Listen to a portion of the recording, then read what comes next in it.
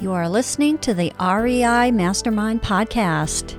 Join JD as he chats with industry-leading real estate experts and professionals. We learn from their experience and uncover the strategies to their success that we can implement into our own businesses, and we can drive immediate results today. They share their experience and wisdom as we build the foundation to our own success. This is the REI Mastermind Network. We have George Salas on the line. George, I really appreciate your time.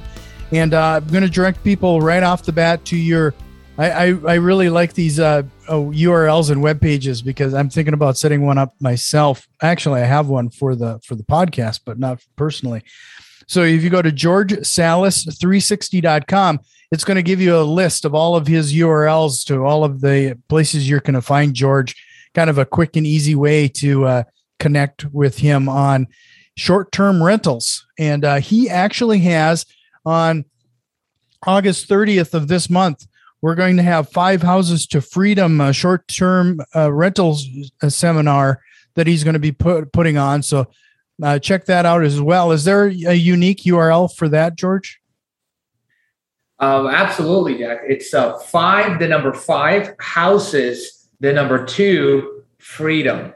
5houses2freedom.com. Thank you. Yeah, I'll make sure to have that link in the show notes, and we'll be sharing that information out as well. But George, we always start these interviews off with at the beginning. Like, how did you get into real estate investing? That's usually a good place to start.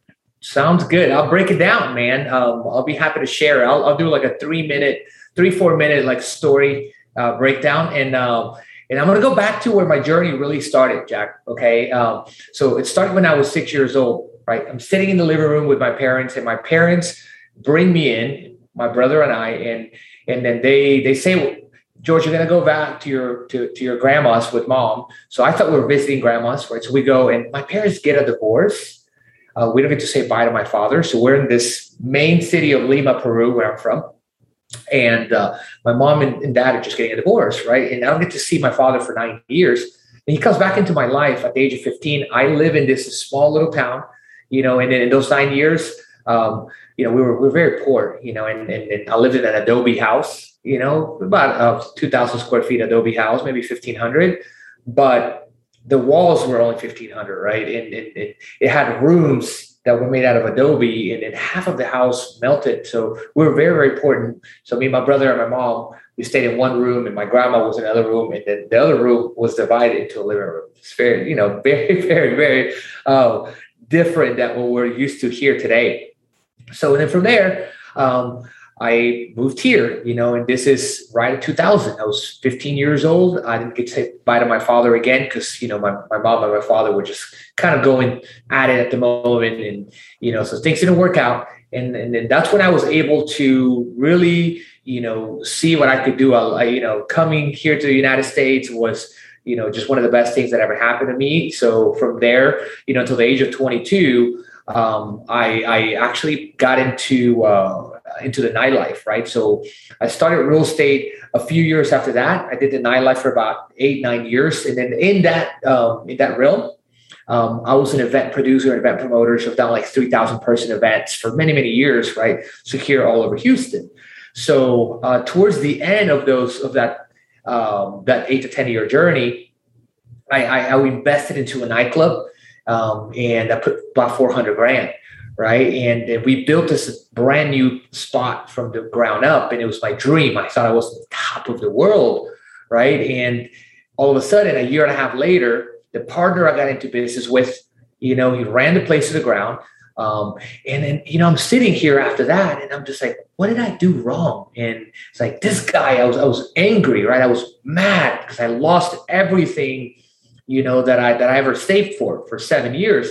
But then I realized that it was my fault because I didn't do enough research. I didn't, understand what it was to own real estate because we actually built the whole entire place in a lease, which was crazy, So from then, there's a couple days after the club gets shut down. So it's a $1.3 million nightclub, right? And I'm sitting there in the bathroom of my apartment at the time, and I'm crying.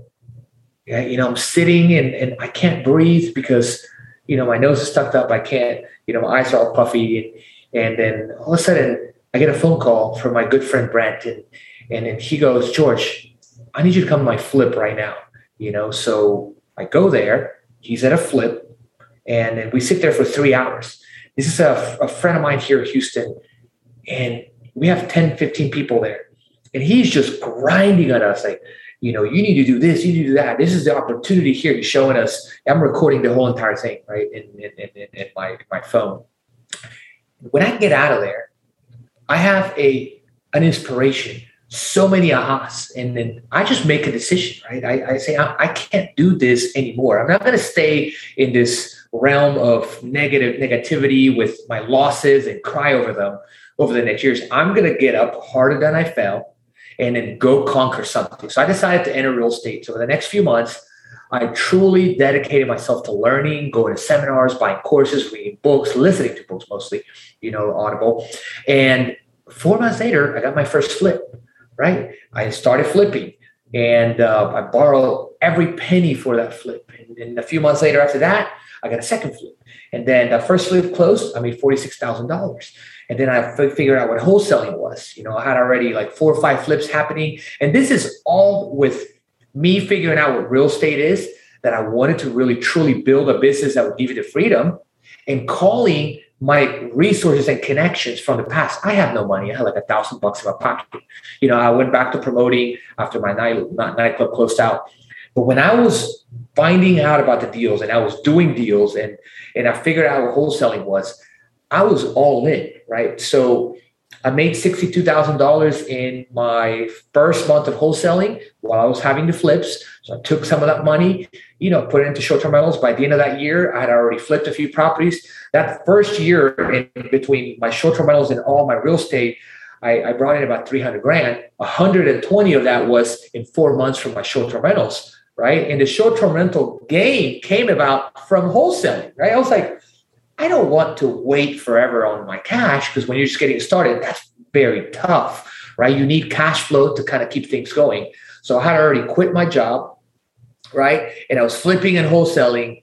And then I started doing the short-term rental thing, right? I rented properties to rent. I didn't buy them yet. The flips that I was doing, later on, I was able to refinance them, right? So, and that's how I got started. From then till now, we're operating 50 plus short-term rentals. We're going to do $1.7 to $1.8 million by the end of this year. And I've helped hundreds of real estate investors will achieve financial freedom through, teaching them how to start a business in short-term rentals. So yeah. And just to remind everybody, just leading into that, again, it's 5houses2freedom.com for the seminar that's coming up at the end of the month. So I want to backtrack there just a second because of what you said. You have, it's obvious you have had a lot of experience with branding and marketing. How has that translated over to your real estate investing? Great question, Jack. So when I first launched, I met a guy named Ray Perez. He's my mentor today, but back then he was a branding guy to me, right? And I went to the Houston Expo. That's where I met him.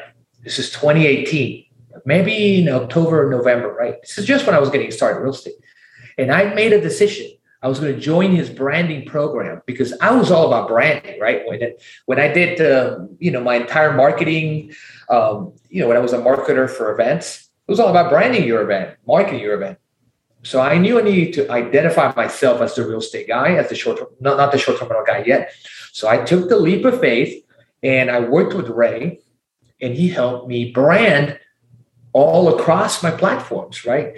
And he made me look omnipresent. So I created lots of, videos and, just look uniform, created a unique selling proposition, a title for myself. So even though I was just getting started, I was branded from day one. And that attracted people. So when you branded, right, and then you portray an image of, I can help this other person, because branding is going to let your clients or possible client know how you can help them, right? Mm-hmm. You just, boom, it gets you instant credibility, instant trust, instant likeness, and people do business with people they know, like, and trust, right? So it's helped me tremendously to do more and more deals, more business, and today to get tons of hundreds of students, so that's how it's helped me. Yeah. Well, great. Love it. So, let's talk a little bit about the short-term rental game, because frankly, I think it really seems to be dependent on your part of the world. I don't think we didn't chat about this before getting on the call, but I'm up near Fargo, North Dakota, and I'm going to say it's pretty hard for me to do short-term rentals in my area. There's not a lot of attractions in my part of the world, unless you want to be frozen half to death. Where did you decide to have your short-term rentals, and what were your deciding factors? So my number one deciding factor was I was wholesaling. I needed cash to live on. I wanted to quit my job. So when I wholesaled 4 properties in that 1 month, July, I quit my job, which was promoting someone else's club again, right? Went back to it after we shut it down. That was the main deciding factor. I need consistent and stable cash flow. So that's when I made a decision. I decided to do it in Houston via the rental arbitrage strategy, which is where you rent a property and then you sublease it or you rent it. So you rent to rent, and you post it and list it in these short-term rental platforms and these OTAs that allow you and bring you and market your property, right? So that was a deciding factor. And the city is still Houston and all surrounding cities. And we have students all over, the United States. So we don't necessarily have properties all over the United States, but that doesn't mean that we don't know how to, analyze a property, because tech tells you everything today in the short-term rental world. Sure. Yes, sir. So do you still do that today, where you find a vacant apartment and essentially rent it and then turn it into a short-term rental? And are there any restrictions that people, maybe there's some agreement in your lease that doesn't allow you to do that type of thing? Yeah, we do a lot of that, but we don't do any apartments, Jack. We do all single family residential, right? Okay. All houses. And we had 35 apartments, and we got rid of 90% of them. And the reason why is because apartments are, can bring you a decent amount of cash, cool, for the same amount of work and just a little bit more investment on the leasing part, right? We can make 5 to 10 more times the cash flow, right? So an apartment can bring you $500 to $1,000 a door. Cool. That's on average. It could be a little more, it could be a little bit less. A house could bring you $3,000 to $5,000 a door, right? Which is 5 to 10 times. So we decided to make the changes, and it's worked ever since then. Before the pandemic, our numbers were about $60,000 a month. We just hit $175,000, right? So over a year period, we tripled the income, and then we tripled our profits. Yeah, right. So we even more than tripled it, because our income now, we're paying same amount of rent, or we're buying, right? We do both. We both strategies. We purchase and we also rent. Majority of our portfolio is going to be rental, but we also have a bunch that we bought. And then we just look at it. Hey, are we going to make 5X our rent or our mortgage? And then when you do houses, you can 5X it, right? Okay. But when you do apartments, you can, because of the price per square foot of an apartment, it's going to be always higher. And then the ability to not add any more value, and many other reasons. Houses are just more profitable, right? And even though they're bigger, they're the same amount of work. The only thing that differs is just you're going to have maintenance and you're going to have less maintenance, just because of the real estate, right? It's bigger. But the amount of interaction, you have more clients at an apartment, right? Way more. It's kind of like running a hotel, a bunch of apartments. I used to run a bunch of apartments, and then I had people in there. But if an apartment brings me $500 to $1,000 a month net, and I'm managing, right, I have 20 of them, that's, 5 to 10 grand. Cool. Right. But if an apartment, actually that would be 10 to 20 grand. So, but if a house brings me the same house, right, I move those 20 apartments and I get 5 houses, each house brings me $8,000 to $8,000, right? So you do the math, right? You have eight to 10,000 times 5, that's 50 grand. And you have, maybe 1,500 or whatever, for an apartment, maybe $2,000. So you're going to have way more. And then your rents are way less, your mortgage is way less. So your profit margin is going to be much higher just because your multiplier, your expenses are way less in houses if you do the deal right. Right. No, I think I might have miscommunicated my question there, because what I took it as is that you are actually renting an apartment unit, furnishing it, and then turning it into a short-term rental. Yeah, that's what we did. That's what we did at the beginning. Today, we're not. We're renting houses and we're buying houses, right? Okay. It's tougher to buy an apartment complex and do short-term rentals, at least from my point of view. Yep. No, and I wasn't even talking about buying the apartment complex. I'm just talking about finding a vacant apartment, renting that vacant apartment from somebody, and then doing this Airbnb thing. Yeah, we did that a bunch. Right? Oh, okay. And that's kind of a clever way to handle it, especially if you don't have a lot of money up front. You could possibly target an area, find a landlord that would be agreeable for you to do that type of thing, and then essentially just rent the apartment instead of. It kind of reduces the outlay of cash that you might need to get into this. Absolutely. You can do that. And as a starter, it's a great way to get started, to launch. I definitely recommend it. And if you have a little bit more cash, just do it with a house because it'll bring you some more profits. But if you're just getting launched, getting started, you need some cash flow, want to get your feet wet. Yeah, an apartment is great. It's easier to rent than a house, and there are more of them. Sure. So when you're in an area, then when you focus on a specific area or city, are there certain attractions that you try to stay towards, like or have your rentals near? Like how do people decide where in their community they would be best served having an Airbnb?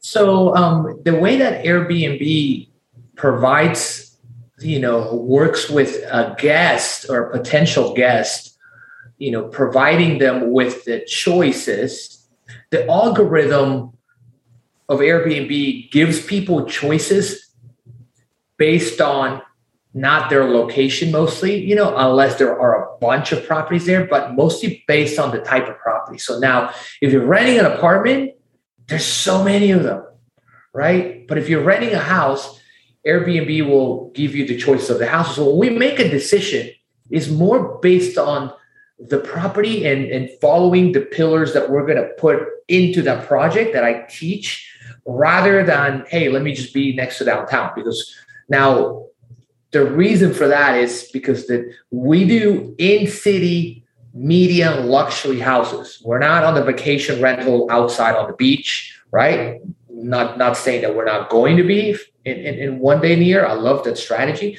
We're not doing mountain, we're doing in your city, in surrounding cities, right? Mm-hmm. So now if you go to, for example, here in Texas, you have Houston, and you have Tomball, you have Cypress, and then you have Conroe, the little small cities around. So we do Houston and we do all cities around. But then an hour later, you have Galveston, which is an island, right? Which people go on vacationing. That property, that project would be based on location because we want to be right on the beach to make the most money.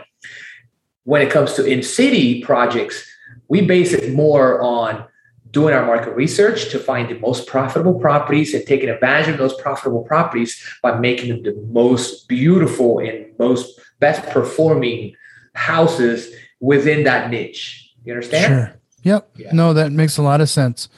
So, here's another question, and this is probably best served for you since you have a lot of marketing and building that brand experience.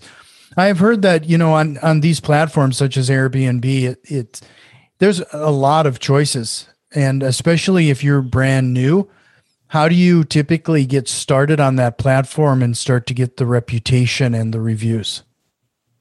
Well, first of all, it's all about your property, right? It's the first point. If you just go get a regular house or a regular apartment, you're going to be a regular listing.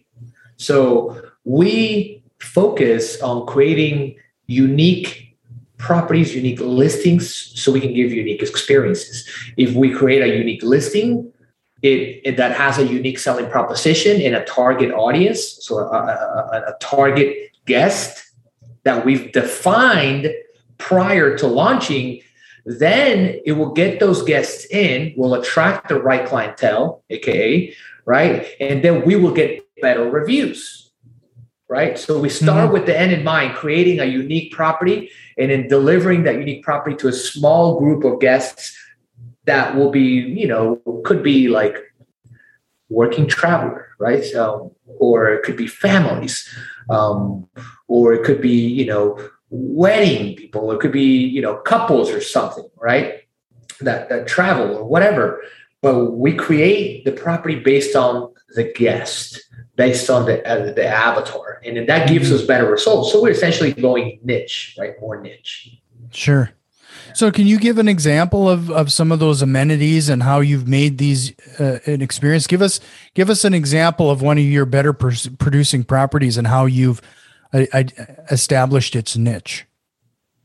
Absolutely. So we have a property in the north of Houston, right? It has a pool, and then we serve families, right? So that's a pool. So what we did is we put in, baby cribs and all these family stuff, right? Baby cribs and changing stations. And then you put a bunch of seating, high chairs. So now you're catering to that, right?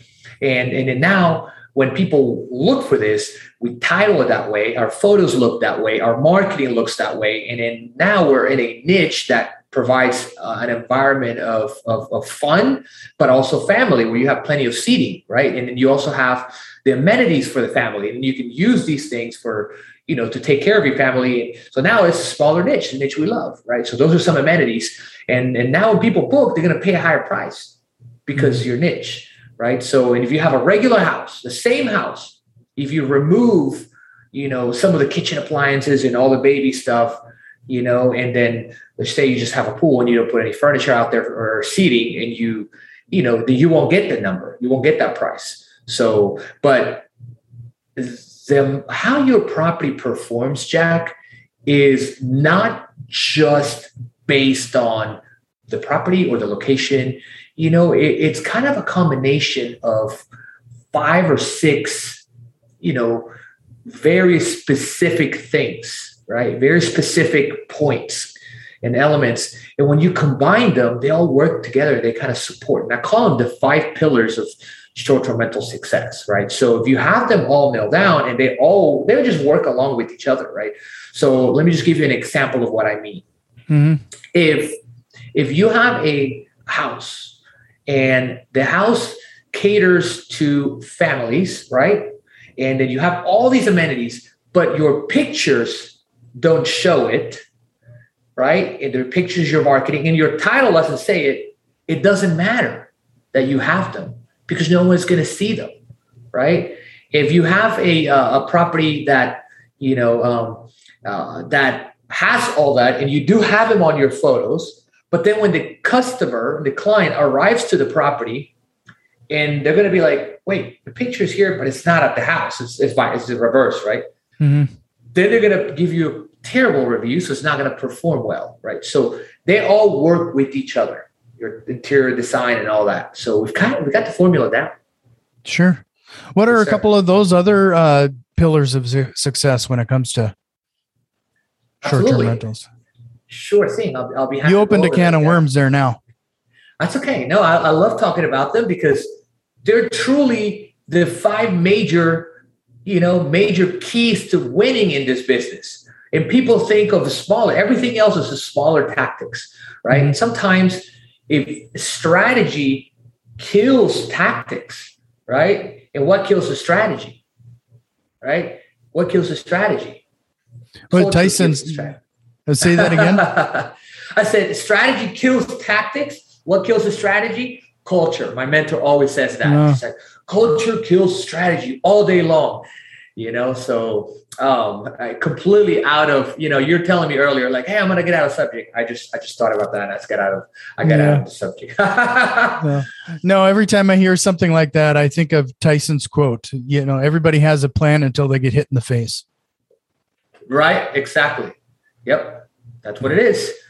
So anyway, I'll tell you the 5 pillars, right? Pillar number 1 is understanding your market. The supply versus demand. What are the most profitable locations and properties? Sometimes it's just pockets, right? And how to find those properties, right? Then pillar number 2 is the property itself, the property and the structural amenities, right? What is the property coming with? Is it nice and renovated? Does it have a pool, hot tub, and these nice things, right? Then pillar number 3 is your interior design and then your amenities, right? Not structural amenities, and more your interior design, right? And what does it look like? What are the colors looking like? Hey, is it nice? Is it vibrant? Is it inviting? Does it have plenty of seating? How many people are you sleeping, right, with your amenities? How many people? How many beds do you have? What kind of seating are you providing? Pillar number 4 is your marketing. And within your marketing, you have your listing strategy, your booking strategy, and your pricing strategy. If you don't market your property correctly by creating a unique listing, and all that's backed by everything else you did prior, if you don't have the right pricing, it doesn't matter if you have a beautiful listing, you're not going to make the money you're looking for. And if you don't have the right booking strategy would be, where am I listing these properties? And what is my available night strategy? How many nights am I going to list these for to get the revenue I want? Mm-hmm. Right. And then pillar number 5 is your guest experience. This is a review-based business. So we're in the hospitality. In today's world, everyone's looking at reviews, right? So, but reviews come and they get better based on the 4 other pillars. So if your other ones are not working, then your reviews are never going to go up, right? Your guest experience is never going to go up. And that's part of your operations. So if you don't set up the property correctly by doing the proper market research, by getting the right property, by setting up the interior design and right amenities, and by setting up your marketing correctly, you're not going to have good reviews. Or if you do, you're not going to make any money because you're giving it away, right? Does that kind of break down the picture? That was a great breakdown of what you need to do. Since we're all real estate investors, one of the things that does come to mind, though, is have you found that some of those amenities that are like the best bang for the buck that some people might even overlook? Bets equals heads, and bets and heads equals money. That's probably one of the biggest ones that most people miss. And then kitchen appliances, not the major appliances, just your small appliances. I used to just want to save a bunch of money, in my first houses. So I would put, little blenders, like now we fully load a kitchen. What happens when you fully load a kitchen? We're catering to families. What does a family do? They want to cook, right? So if we don't provide a fully loaded kitchen and they don't see it in the pictures and it's not listed, then they're not going to go book your property. And then it's going to stay open and someone else is going to book it. They're not going to pay. A family is looking for tons of kitchen amenities, places for their kids to sleep in, comfort, space, a washer and dryer, everything, right? And people nowadays, they have the ability to pay. So people are paying us $800 to $1,000 a night on some of these properties. So, yeah, man. So you briefly chatted about the return that you're experiencing with some of these rentals. And I know that there's going to be some days you're not going to be booked, fill those nights. How do they typically compare? Like, can you give me an example of this house in this area would have typically, if I held it as a rental, it would draw this much, and as an Airbnb, share your return on that? Absolutely. So let me give you an example of a normal, regular house, just a mediocre house, a normal, just a good performer, and a superb, right? So when let's just say you launch an Airbnb, you know nothing about it. You just kind of, put it together and you're like, I just want to put it out there and see what happens. Right. Mm-hmm. So you're going to launch I would say mediocre Airbnb because you don't know anything about it. You don't have to experience, right? You're not going to go over these pillars and be like, okay, checklist, right? So you're going to do, maybe $2,000, $3,000 in revenue, right? Which gives you a 1,500 square foot house. If you launch this house or if I launch this house, the same regular house, right? There's nothing special about this house, then maybe I get $5,000. Okay. Now that's a regular house, $3,500, and then $5,000. If you go, I'm just talking about a 1,300 to 1,500 square foot home in a neighborhood, nothing special, maybe 3 bedrooms, right? If you go 4 or 5 bedrooms, right, and it's nice, just renovated, right, and it has a really nice kitchen, it has a nice backyard, covered patio, right? Then you launch it, and then your rental comps are $2,500. Okay. Mm-hmm. Your net margins, cash flow every month is like $500. If you put it on Airbnb, not knowing anything about it, not following any guidelines, I think you can make $5,000, right? Maybe $4,000 to $5,000 on that really nice 2,500 square foot home that has all these amenities. Your cash flow there would be like $2,000, right? Because you got to pay your mortgage and you got to pay cleaning and utilities. Right? Mm-hmm. $1,500 to $2,000. If I go launch that same property and I apply everything I would teach you, right? Then we would do $8,000 to $10,000. So now my margins are now, $5,000, $6,000. Okay. Now if we pay our own management company, maybe $4,500. Okay. So now the difference between you and I is that you launched the house, you didn't price it correctly, you didn't have the proper photos, right? Maybe you didn't portray or showcase what you needed to showcase, and people weren't booking it for the high, right? You didn't do the right booking strategy, right? You didn't put the right amenities, the right number of beds. So all these little things affect the outcome. But when I do it, because we've already done it so many times, we know it's kind of, it's all a repetition for us, right? We're just kind of improving our process every single day. So now let's talk about a superb high-end home, right? If you launch a high-end home, let's just say your mortgage is $3,500, okay? Mm-hmm. Or both of our mortgages. If you launch a high-end home that has a pool, super nice, you don't know nothing about it, but the property already comes extremely nice, and you don't put as many amenities. That alone is going to give you a little bit of a surge, right? So you have a surge because you have all the amenities, so brand new. People like cool on Airbnb, right? Short-term rentals. So the cooler, the better, right? So let's just say you make $8,000 to $10,000, but I can go to the same property and you'll be happy with that, right? Because your cash flow will be $4,000 to $5,000. I could go and take this property and make $17,000 to $19,000, $20,000, right? Because I'm applying all the other principles, right? That I just keep repeating. So that's the difference between the types of properties at 3 different levels, right? A mediocre 1,200 to 1,300 square foot, a nice regular 2,500 foot house, and then a super nice 3,000 square foot home with all the amenities and fully loaded, but maybe not all the small stuff that I'm telling you, but just the property itself is nice, right? So those structural amenities already come and give you that surge, to where if you're launching this small little property, you don't get the surge because there's no attraction, right? And then the difference is I'm applying the principles and I'm just going through a checklist, and then you don't know, and you might be missing a few things, so your revenue is going to be less. So that's the difference when it comes to performance of a listing between someone that has done it a bunch of times and someone that doesn't. Now, can you get it to 15 and 20? Yeah, by tweaking and by testing and by adding things, by removing things, just like any other business. Right. No, yeah. One of the things that I've experienced or I've seen is that a lot of when it comes to Airbnb, some of the margins kind of get chewed up with any kind of turnover. But based on what you're talking about, if you can achieve these type of margins, you're probably not having that issue.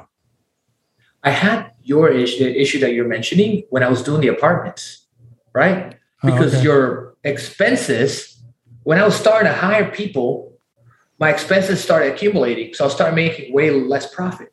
But today I have 25, maybe 27 employees, but our houses are bringing in way more. So the margins are bigger and our expenses are still here. So and then the whole entire strategy walks around or just is basically focused on figuring out how to create a short-term rental listing that produces 5 times your mortgage or rent, right? And then you do it by exactly what I just kind of described, right? Your strategies, your pillars, tweaking things over time. You could really essentially get a property to perform 5 times your mortgage or rent like that, in a matter of 30 to 60 days, right? By tweaking things. So does that make sense? Yep, it does. So just to remind everybody, if you want to connect with George, head over to georgesalas360.com. It's going to be where you'll find all his shareable links and you can connect to him in a bunch of different ways. And if you want to learn more about short-term rentals, head over to 5houses2freedom.com and register for his upcoming seminar. But before I let you go, George, I have one last question for you. Yeah. Absolutely. Is there a question you wished I would have asked you here today? Oh, wow. No one has ever asked me that question.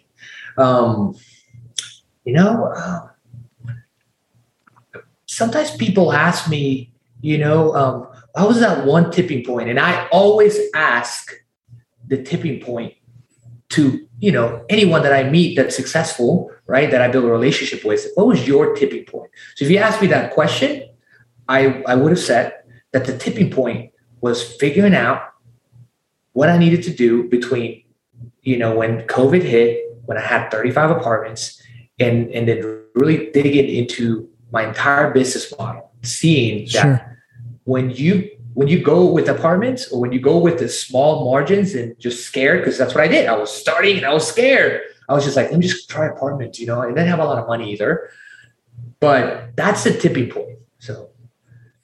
So how did you manage through COVID and those things? COVID hit us hard for the first 2 months.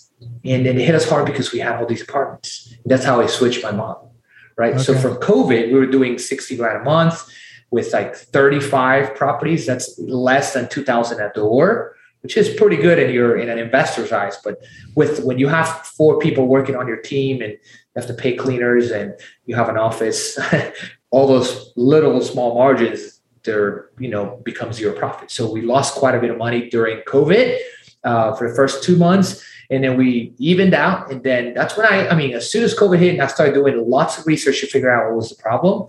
And I realized that just my business model was wrong. I only had 5 houses and those houses were winning, but my apartments were losing. Right. And I didn't realize that I just needed to make that change. So we've been making that change ever since. We're launching 6 houses this month. So we're, improving every single day, Jack. So I appreciate that. And that's really timely. So it's good to hear. Thank you, brother. So again, I really appreciate your time. You're always welcome back. And this has been a great conversation. Thank you, Jack. Appreciate you. This has been the REI Mastermind Network. You can already tell that we've made some changes and a few more are on the way. If you are interested in what we have planned, head over to patreon.com/REI Mastermind and support the show today. Financial contributions are always appreciated, along with a like, share, and review. It really helps us grow and reach more people with this valuable information. See you next time, and tell a friend.